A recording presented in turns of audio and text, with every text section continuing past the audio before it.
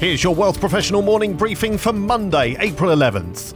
Innovation has never been more important to Canada's economic growth as the world seeks solutions to increasingly pressing issues, which raises the question, why do Canadian investors seem reluctant to help fund the country's innovators? A new analysis of venture capital disbursements shows that 72% of investments in Canadian firms in 2021 were from foreign investors, with 56% coming from the US alone. Total disbursements reached a record high of $13.6 billion, with the US accounting for $7.6 billion, the CPE Analytics data reveals. Canadian investors contributed just 28% of the total disbursements, down from a pandemic-induced record high of 48% and the previous worst in 2017 at 35%. The biggest three investor types were US VCs, US hedge funds and Canadian VCs. A total of 716 Canadian firms raised funds last year, with Ontario, BC, Quebec and Alberta leading the bulk of the investments. Canada's VC funds raised $4.65 billion in 2021.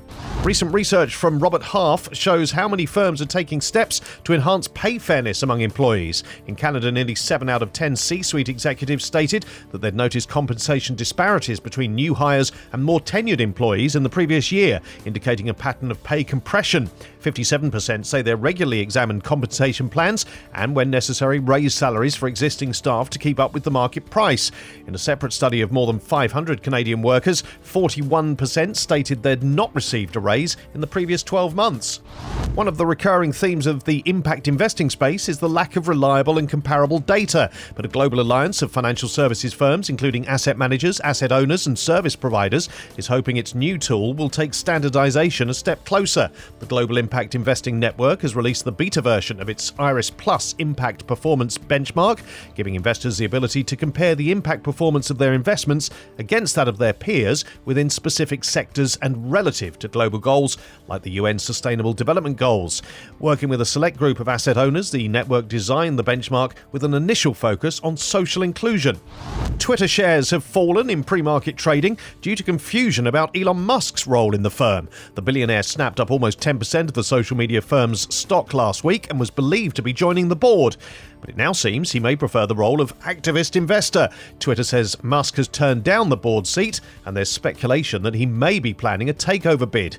In true Musk style, he's been provocative with his tweets, suggesting that the firm's HQ should become a homeless shelter as staff rarely use it due to remote working, and highlighting that the platform's top 10 most followed accounts, such as Barack Obama, Justin Bieber and Katy Perry, tweet rarely.